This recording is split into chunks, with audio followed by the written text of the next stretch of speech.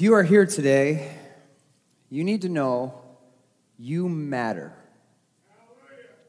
This is your first time with us. I wanted to just share a philosophy we have here at Vertical Life Church. We believe everyone matters to God, which means you matter. And we are thankful that you have chosen to spend your morning with us. And we hope that the time that you spend with us today, you just find out that you're among friends and family, people who are on the same journey as you, trying to trust in God with all their heart and honor the Lord Jesus. And so we're excited that you are with us here today. My name is Joey. I'm the lead pastor here at Vertical Life Church. And we have been, over the last few weeks, talking about one subject, and that is hope. And the next week, we're going to get into a new series, and I'm kind of scared and excited about it at the same time, trying to unpack really kind of the real reason why we struggle. Some of the things that we face each and every day, some of the reasons why we have problems in this life and can't seem to overcome those struggles. We're going to unpack why that is and what we can do about it. And so we're going to kind of take week by week through what God has been kind of working with me in my own life and be unpacking that for you all here. And then we'll take a break for Easter, kind of talk about, to do a little mini-series around Easter to kind of usher in that holiday. And then we'll jump back into the next series to finish it up. But today is the last day of the series on hope. And we've talked about through this series that there is hope for yesterday, overcoming the mistakes that we've made and the circumstances we've encountered. There's hope for today, knowing that even if we wake up to trials and tribulations today, that there is hope to get through that. And then there is hope for tomorrow, because tomorrow is in the hands of the Lord, and we have no reason to fear what is out of our control. We have hope for today and tomorrow. But the question I have for you today is this: what do you do when you have lost hope? What do you do?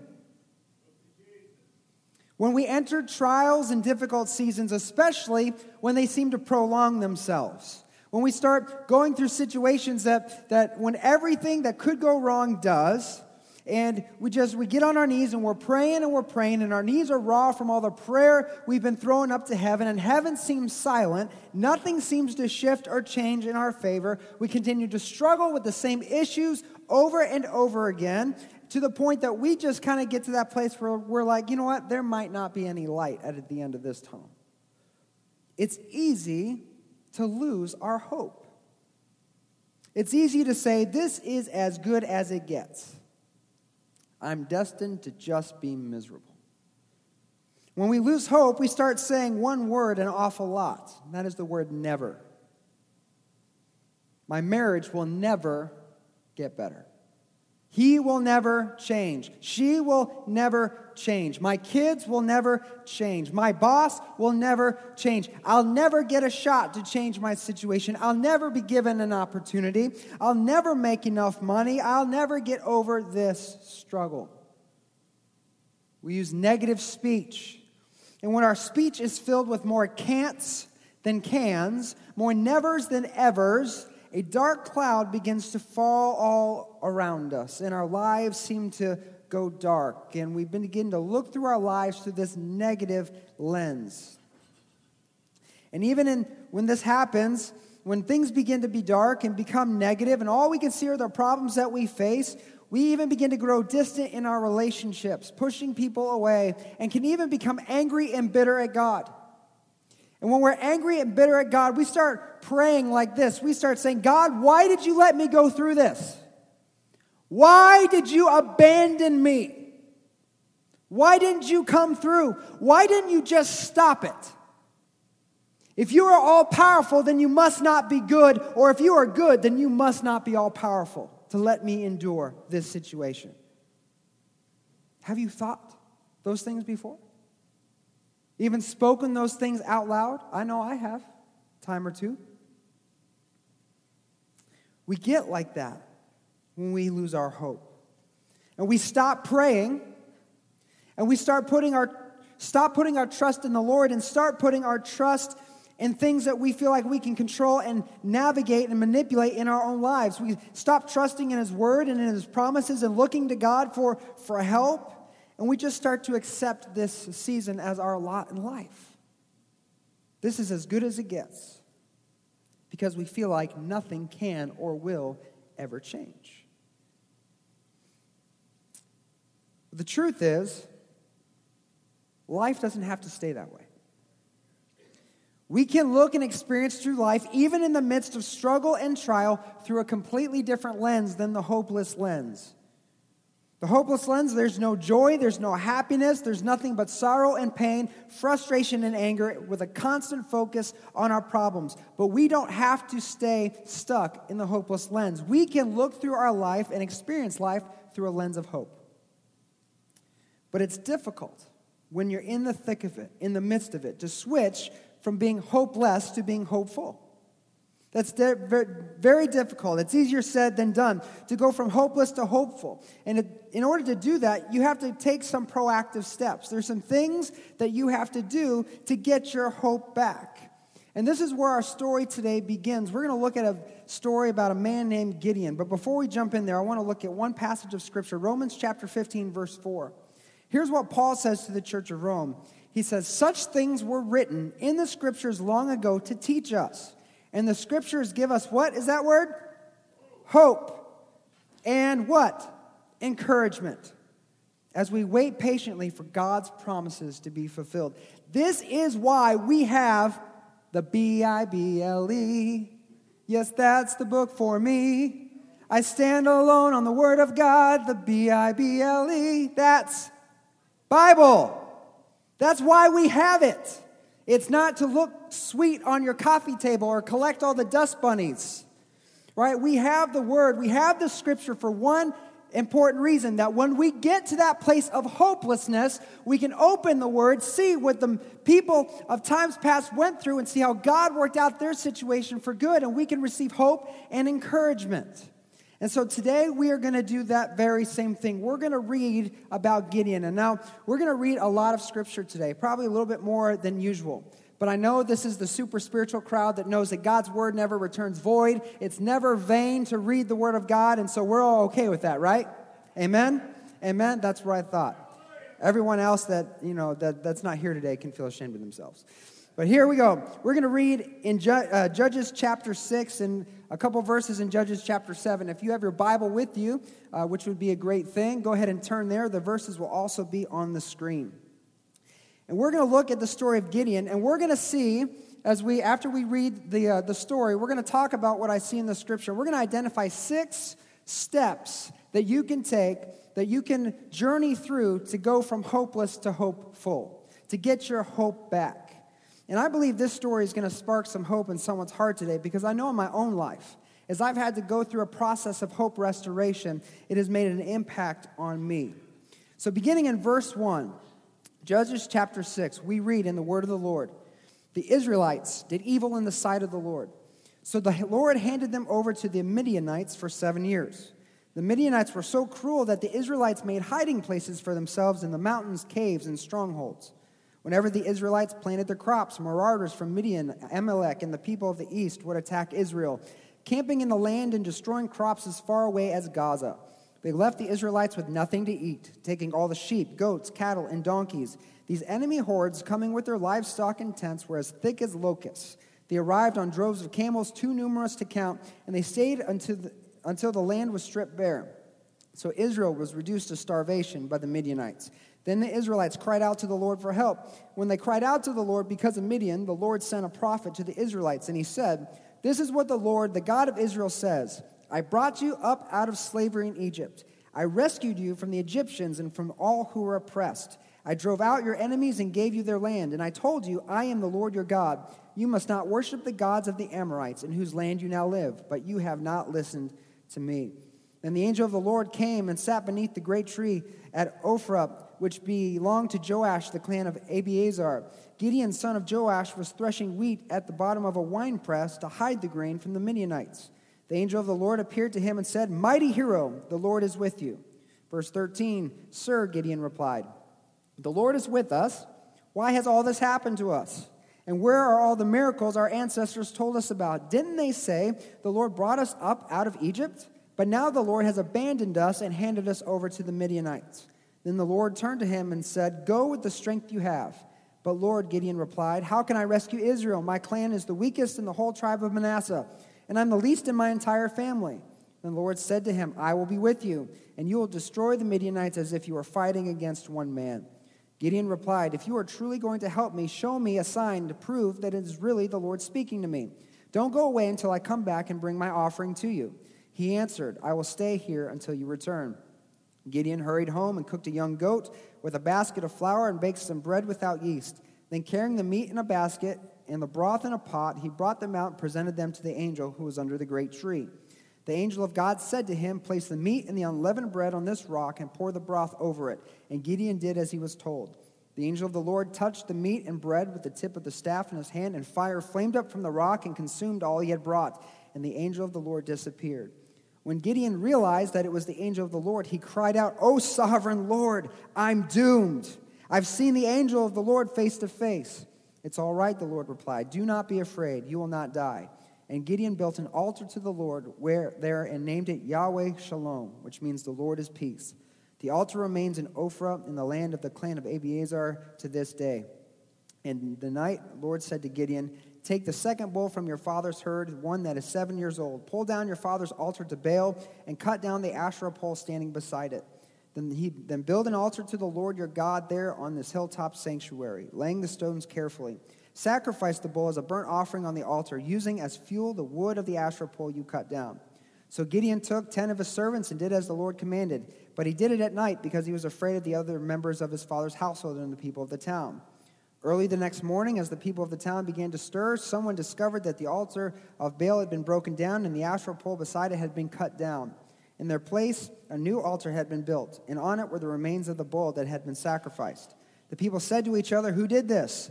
And after asking around and making a careful search, they learned that it was Gideon, the son of Joash. Bring out your son, the men of the town demanded to Joash. He must die for destroying the altar of Baal and for cutting down the Asherah pole. But Joash shouted to the mob that confronted him, why are you defending Baal? Will you argue his case? Whoever pleads his case will be put to death by morning. If Baal truly is a god, let him defend himself and destroy the one who broke down his altar. From then on, Gideon was called Jerubbaal, which meant let Baal defend himself, because he broke down Baal's altar. Soon afterward, the armies of Midian, Amalek, and the people of the east formed an alliance against Israel and crossed the Jordan, camping in the valley of Jezreel. The Spirit of the Lord clothed Gideon with power. He blew a ram's horn and as a call to arms, and the men of the clan of Abiezer came to him. He also sent messengers throughout Manasseh, Asher, Zebulun, and Naphtali, summoning their warriors, and all of them responded. Then Gideon said to God, if you are truly going to use me to rescue Israel as you promised, prove it to me in this way. I'll put a wool fleece on the threshing floor tonight. If the fleece is wet with dew in the morning, but the ground is dry, then I will know that you're going to help me rescue Israel as you promised. And that is just what happened. When Gideon got up early the next morning, he squeezed the fleece and wrung out a whole bowl full of water. And then Gideon said to God, please don't be angry with me, but let me make one more request. Let me use the fleece for one more test. This time, let the fleece remain dry while the ground is wet with dew. So that night, God did as Gideon asked, and the fleece was dry in the morning, but the ground was covered with dew. Let's pray. Father in heaven, as we have read your word and are remembering the story of Gideon, God, I pray our hearts would be open and our minds would be ready to receive what you have for us today. God, I just pray for the ones here today that are just at the end of the rope. God, they're hopeless. They're looking through life through that hopeless lens. I pray today, God, you would shatter that lens in the name of Jesus. God, that hope would rise in their hearts. And as we look at kind of a process of restoration, how to get our hope back, God, I pray that spark of hope would begin to flame even now in Jesus' name. And we pray. Amen. So Gideon was threshing wheat at the bottom of a wine press. In ancient times, a wine press could be just kind of a short but wide barrel that would be filled with grapes, and they would stand in the barrel and stomp the grapes down to squeeze out the juice, or it could be a big hole dug in the ground laced with rock, and they would do the very same thing just to squeeze the grapes out to make wine. And here Gideon had found a wine press. Either it was in his father's property or there in town, and he was hiding in that wine press. Somebody say wine press today. Good, I just want to make sure that you're tracking with me. He was in a wine press, hiding because the Midianites, if they saw him, would have taken his lunch. Reminds me of growing up, people taking lunch money, big bullies. But this is what was going on in the land of Israel. And so he was hiding in the winepress. Israel was being so heavily oppressed by this Midianite army so severely that they just weren't interested in conquering the land and being in control and enslaving the nation. They wanted to exterminate these people. They wanted to starve them to death.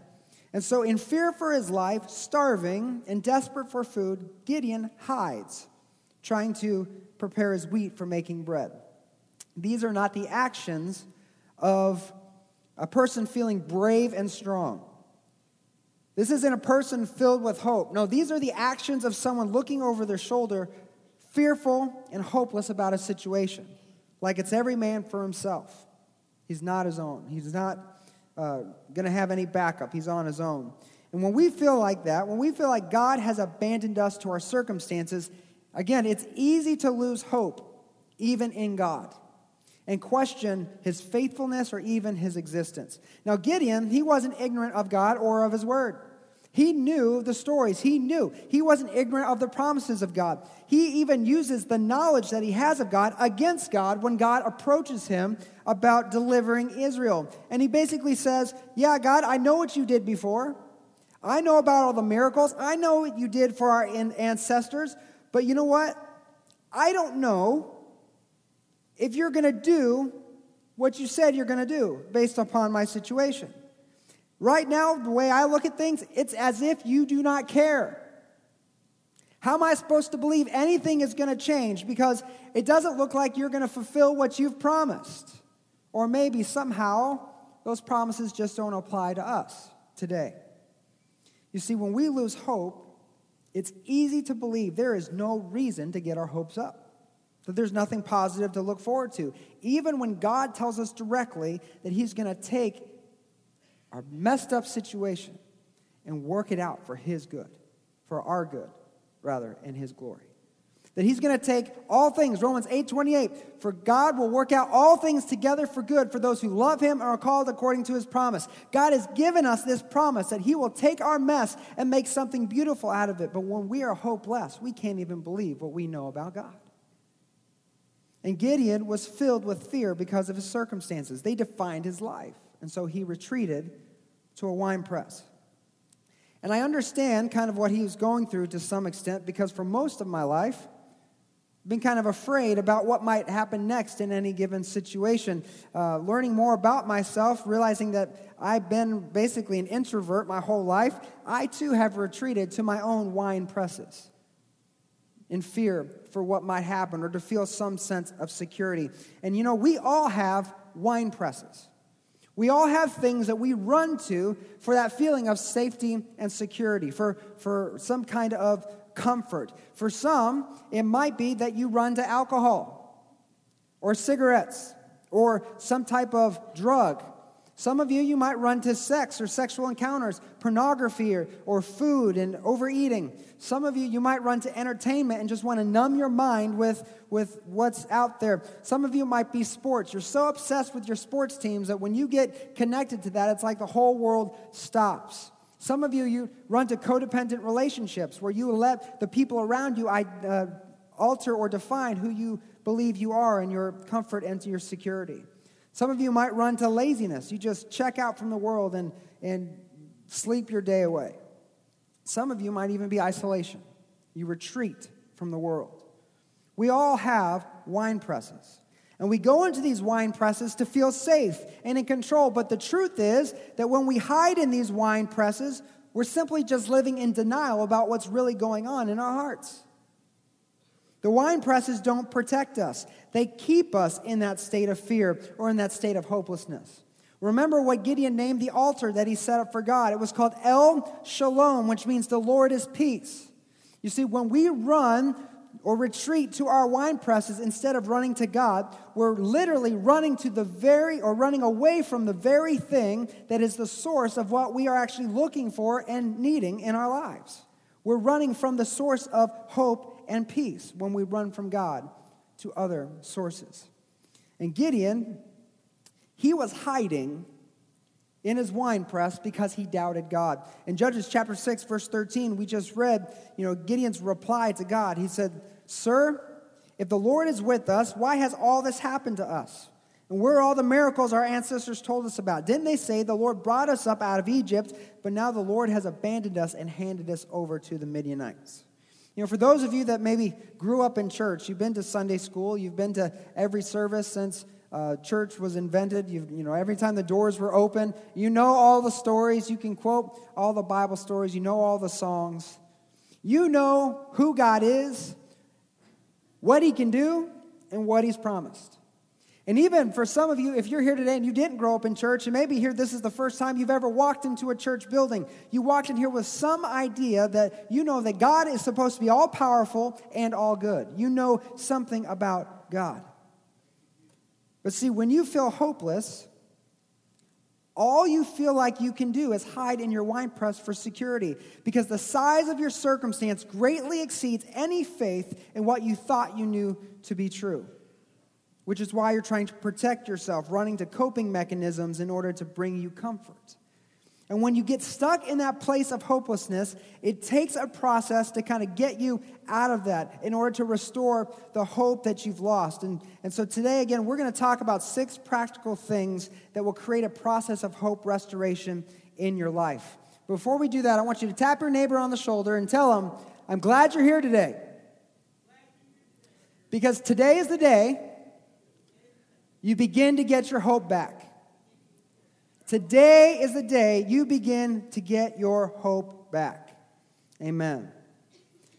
Now, in the life of Gideon, in this story, the first thing that I've seen, if you have your worship guide, this would be the great time to take notes.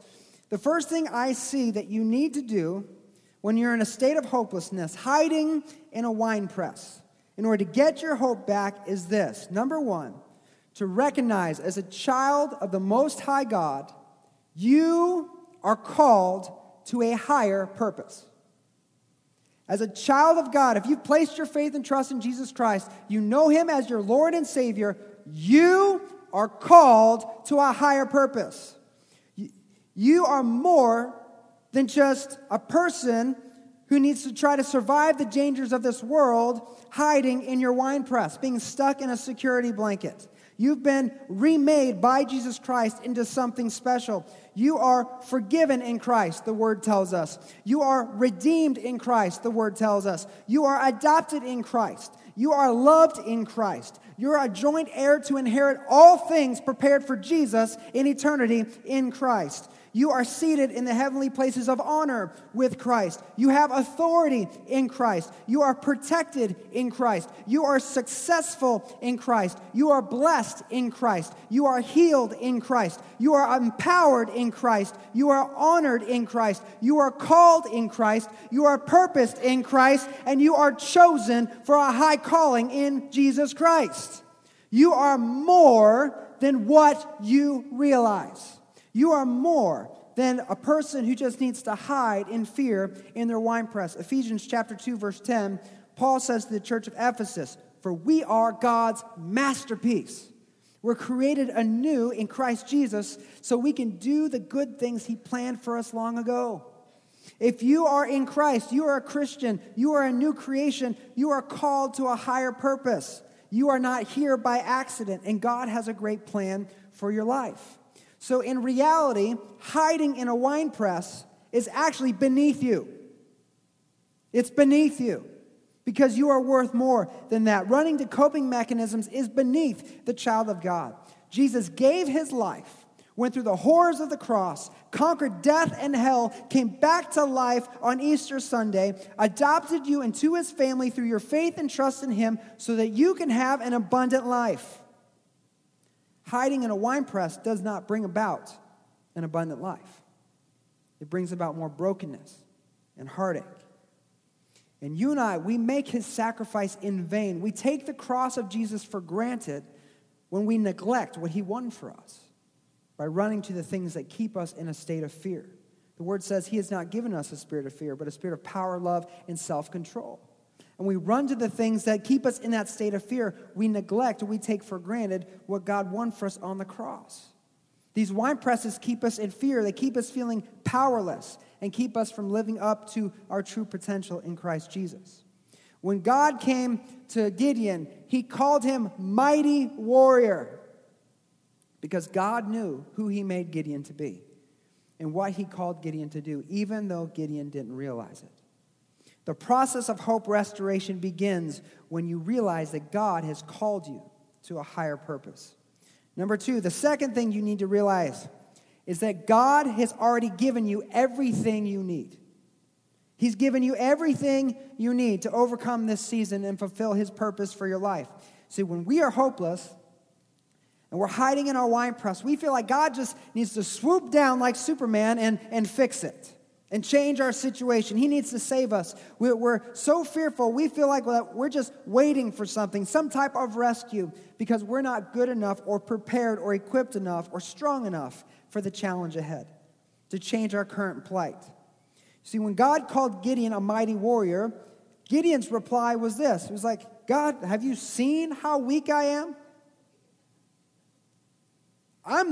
My family, they're shrimpy, and I'm the smallest of them all. Have you seen how small and insignificant my family is? And I'm the one you're calling mighty warrior? Have you seen how many problems I have? Have you seen all the mistakes of my past? Have you seen the reputation that I've acquired for myself and all the brokenness in my life? Have you seen that, God? See, when we're hopeless, we feel just like that. We feel powerless and powerless to change anything about ourselves. But look what God says to Gideon in response to his doubt. Chapter 6, verse 14, it says, the Lord turned to him and said, go with what? The strength you have. Go with the strength you have and rescue Israel from the Midianites. Why? Because I am sending you. I am sending you. See, God is not going to call you without equipping you. He will not leave you high and dry, but he will send you out filled and overflowing. And God is saying to Gideon right here, and to those of you who are feeling hopeless in this place today, that you are stronger than you feel. You are stronger than you feel. You see, feelings and emotions are powerful things. But when they are deceiving, they are powerfully deceptive. And we feel a lot of things when we are hopeless. And most of them aren't true. Especially our emotions are deceptive when they make us feel like that we're too weak to move forward or that we're too afraid or too incapable of taking a step to change our situation. And this is exactly what our enemy wants. The accuser, the devil, he is a liar, and he likes to lie to us, preying on our emotions and our feelings and our lack of confidence to keep us from being who God made us to be. In 2 Corinthians chapter 12, verse 9, Paul the apostle was feeling a little hopeless. He was struggling with some type of impairment or physical situation, and he prayed to God multiple times for healing, and God's response, this is Paul revealing God's response. It says, each time he said, my grace is all you need. For my power works best in weakness. So now I am glad to boast about my weaknesses so the power of Christ can work through me. You see, when we feel at our weakest, when we feel at our lowest, that's when God's power can be most evident. Why? Because we realize we're not in control. And we won't be trying to manhandle our situation. We'll only be doing what we can do so that God can come in and do what only he can do. So you need to understand, as a child of God, that you are called to a higher purpose, but you are also stronger than you feel today, church. God has already given you everything you need to succeed. And how do we know that? It's because he is the one who is sending you out into the fight. In 1 John 4:4, John says this. He says, but you belong to God, my dear children. And you've already won a victory over these people because the Spirit who lives in you is greater than the spirit who lives in the world. See, if God is in you, then you have everything you need. Because if God is in you, then he is for you.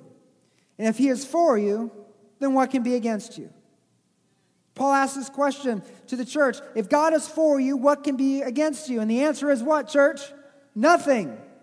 Nothing can be against you. See, when you are feeling hopeless, You need to, one, recognize you are called to a higher purpose. Two, understand that you have everything you need. And number three, you need to get the heck out of your wine press.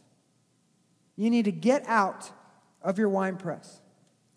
Jesus is the angel of the Lord. Many scholars believe that when the Bible refers to the angel of the Lord, this is the pre-incarnate Christ. This is Jesus revealing himself in history before he was born on Christmas Day to the Virgin Mary. This is Jesus at work in history. This is why Gideon freaked out whenever the broth in the sacrifice or the meat burned up into flames, because he knew he was in the presence of Almighty God.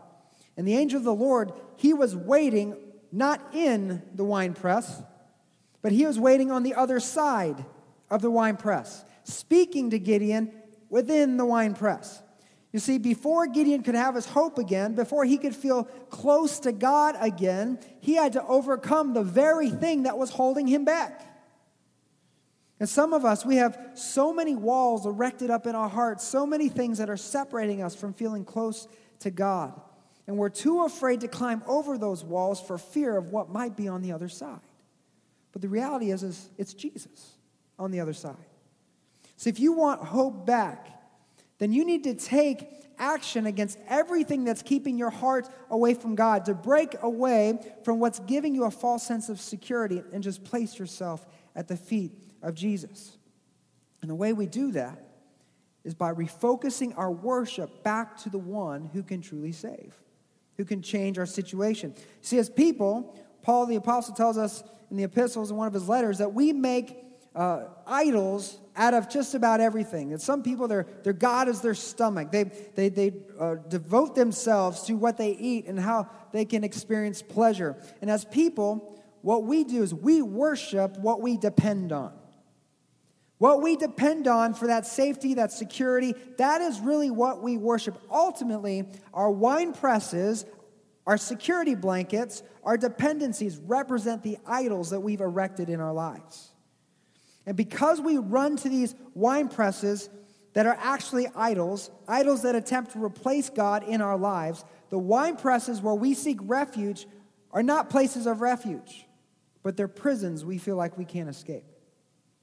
And in order to break free from the power of these prisons, we have to tear down the idols that empower the wine presses in our lives and redirect our worship to Jesus. Judges chapter 6, verse 25 says, "The night the Lord said to Gideon, 'Take the second bull from your father's herd, the one that is 7 years old. Pull down your father's altar to Baal, to cut down the Asherah pole standing beside it. Then build an altar to the Lord your God here on this hilltop sanctuary, laying the stones carefully. Sacrifice the bull as a burnt offering on the altar, using as fuel the wood of the Asherah pole you cut down.'" You see, this idol, the Asherah pole and the altar to Baal wasn't even Gideon's. It belonged to his father. And some of us have generational idols, generational idolatry, things that we need to break away from if we are to get our hope back and get our lives right with God.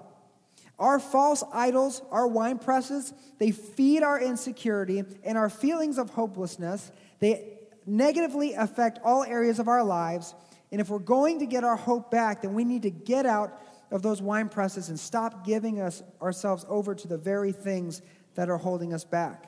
You know, some of us, we need to end the ungodly relationships and separate from those ungodly influences. Stop the drugs. Stop the pornography. Stop hiding in isolation. Stop running to alcohol. Stop spending your money unwisely because it gives you some sense of security. Stop overeating. Stop investing yourself in mindless entertainment. Basically, get rid of anything and everything that is fighting for first place in your heart. Put an end to every obsession, addiction, ungodly behavior you have that takes priority over your relationship with Jesus. Everything that keeps a barrier between you and the Lord, and replace the time and energy you invested into that idol, into that wine press, into your relationship with God. Refocus your worship. Tear down the idols. Climb out of your wine press. To get your hope back, you need to recognize you are called to a higher purpose. Recognize you have everything you need. Get out of your wine press. And number 4, acquire a band of brothers.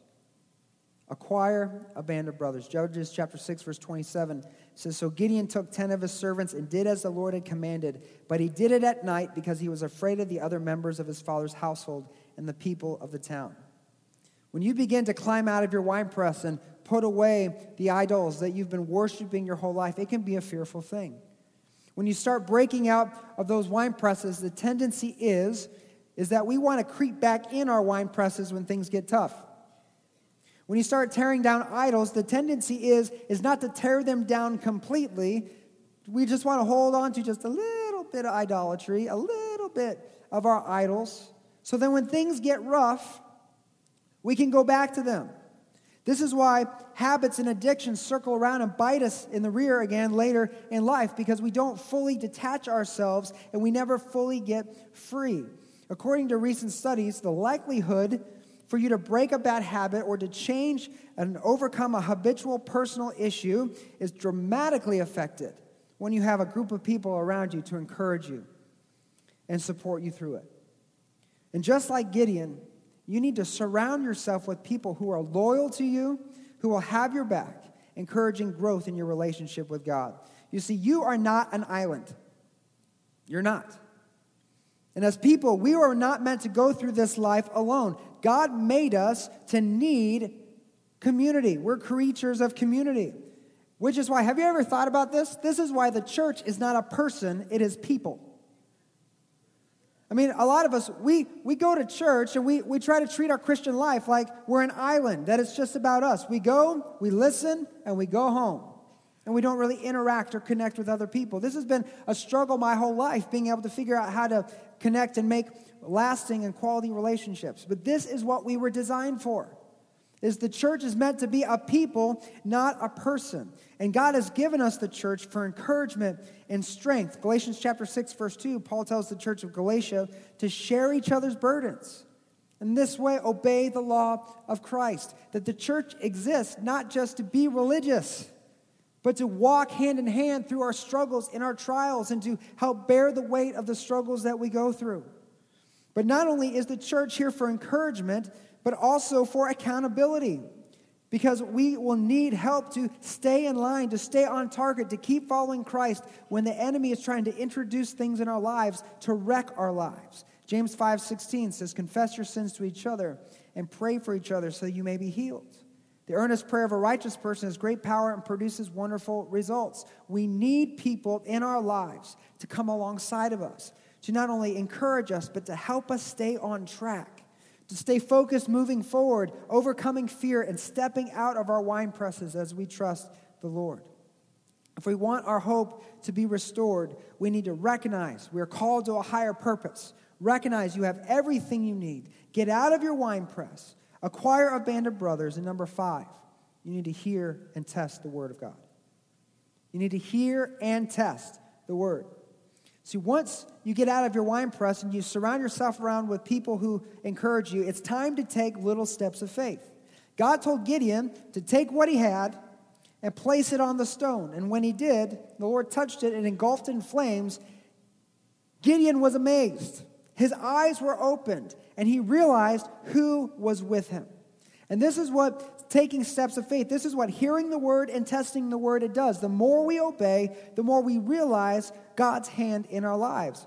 James chapter 1, verse 22 says this. It says, don't just listen to God's word. You must do what it says. Otherwise, you're only fooling yourselves. See, it's not enough. Gideon knew the promises of God. Gideon knew who God was and what he was capable of. But it wasn't enough for him to just know that information. He had to do something about it. And the same is true for us as followers of Jesus Christ. Right? If money has been your idol, then begin testing the word by simply obeying God in the tithe. And see how God provides for your needs. Watch your eyes open up and be like, wow, God's word is true. And if you have a secret sin you can't overcome, begin testing the word by getting an accountability partner and confessing your sins one to another. Stop living in denial. Stop trying to be in an island and live in the truth. John 8:32 says you'll know the truth and the truth will what? Set you free. Right? If you start living in the truth, you bring what's in darkness into the light, you'll see the truth of God will begin to deliver you what's been holding you down. Your eyes will be opened and you realize, oh, the word is true, and God is with me. If you idolize your kids at the cost of your marriage and you wonder why you have marriage problems, start by making your marriage a priority and see how God begins to turn your family around for good and restore joy in your home. Your eyes will be open. You'll be like, oh, God's word is true, and he's with me. If isolation and depression is your wine press, stop hiding in isolation. Get into a life group. That's our community groups where you can regularly meet and interact with people who you can encourage and can encourage you, and watch how God begins to remove that blanket of negativity from your life. Your eyes will be open, and you'll say, oh, God's word is true, and he's with me.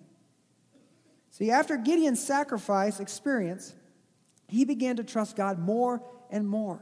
Even began to put out fleeces and tested God's word in simple steps of faith. And this built his confidence in the word of God because he saw the faithfulness of God, and he learned through that process to trust him more and more. See, the more you test the word, the more you'll see his faithfulness, and the more you'll get to trust his heart. If you want your hope back, you need to recognize you are called to a higher purpose. You have everything you need. You get out of your wine press. Get a band of brothers. Hear and test the word. And then finally, number 6, go forth in faith. Go forth in faith. This is taking action. Do something about it. You see, without hope, we don't have the motivation to move forward to take on the battles laid before us because we are ripe with apathy. We can't even peel ourselves up off of the couch. But even though we feel that way when we're hopeless, we need to recognize God has already given you the victory over your situation. You just haven't realized it yet. You see, victory doesn't come before the battle. If you want to get to victory, then you have to go through the process of war, the process of battle, to come out on the other side victorious. See, once Gideon began going through that process of hope restoration, God was able to move him out of his winepress and onward towards greater battles, to achieve greater victories, because his hope was in the Lord and not in what he could control with his own power. And God put Gideon against his greatest challenge yet. In Judges chapter 7, we read that Gideon had to face the entire Midianite armada, the entire army. And because he was facing this battle, he needed to recruit some men for himself. And so God allowed Gideon to go on a recruit mission, and Gideon was able to recruit 32,000 Israelite soldiers for himself. Once he got all the Israelite soldiers, he had a conversation with God, and God said, you know what? I think you have too many people. And so he instructed him on how to identify who was allowed to go to war and who was supposed to leave. And through that process, God whittled his 32,000 strong army down to just 300 men. 300 men to stand against a 135,000 strong army. And I believe that's why we tend to hide in our wine presses. This is why we go to other things other than God for safety and security, because too often God sends us out to face impossible odds, and it is really scary. When we look at our problems and our circumstances, we look at the foes that God has set us up to face, and we think we are totally outnumbered, our fear begins to outweigh our faith, and we shrink back. But knowing our hearts and knowing what was going on in the heart of Gideon, look what God says to Gideon as he was facing these unbeatable odds. Judges chapter 7, verse 9. God says, "Get up, go down into the Midianite camp, for I've given you victory over them. If you're afraid to attack, go down to the camp with your servant Purah. Listen to what the Midianites are saying, and you will be greatly encouraged. And then you'll be eager to attack." God told Gideon, just trust me and obey what I've said. Obey the word and see for yourself, Gideon. And Gideon did. He stepped out in faith. He went down into the camp to hear what they were saying in the camp, and the word of the Lord records that his heart was greatly encouraged. In other words, Gideon was filled with hope. And hope rose within his heart. And as it rose within his heart, he began to regain the confidence that he needed to walk forward in faith, to be who God made him to be, and to do what God wanted him to do. And what did God wanted him to do? God wanted him to win. And in the words of our president, he wanted him to get sick of winning. Just like God wants us to get sick of winning as the Church of Jesus Christ. He will build his church, and the gates of hell will not prevail against his church. We get to win. We get to win every time. We get to win. This is what he wants. Another translation of this statement in verse 9 of Judges chapter 7, where it says his heart was encouraged, it says his hands were strengthened. You say, when we are hopeless, our hands feel weak. We feel powerless. We feel like we can't do it. It's not worth trying, God. We have more can'ts than cans, more nevers than evers. We see no positive light at the end of the tunnel. But when we go through the process of hope restoration, our hands will become stronger over time. And as they become strengthened, we'll be emboldened to fight adversity at any form.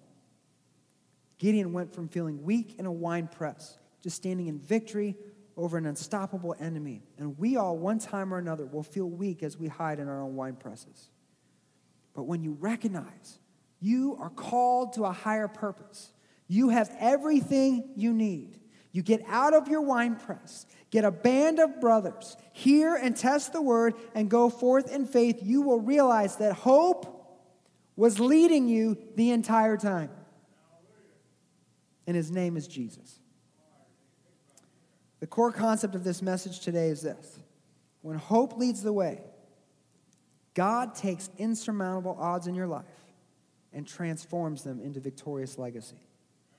When hope leads the way, God takes insurmountable odds in your life and transforms them into victorious legacy.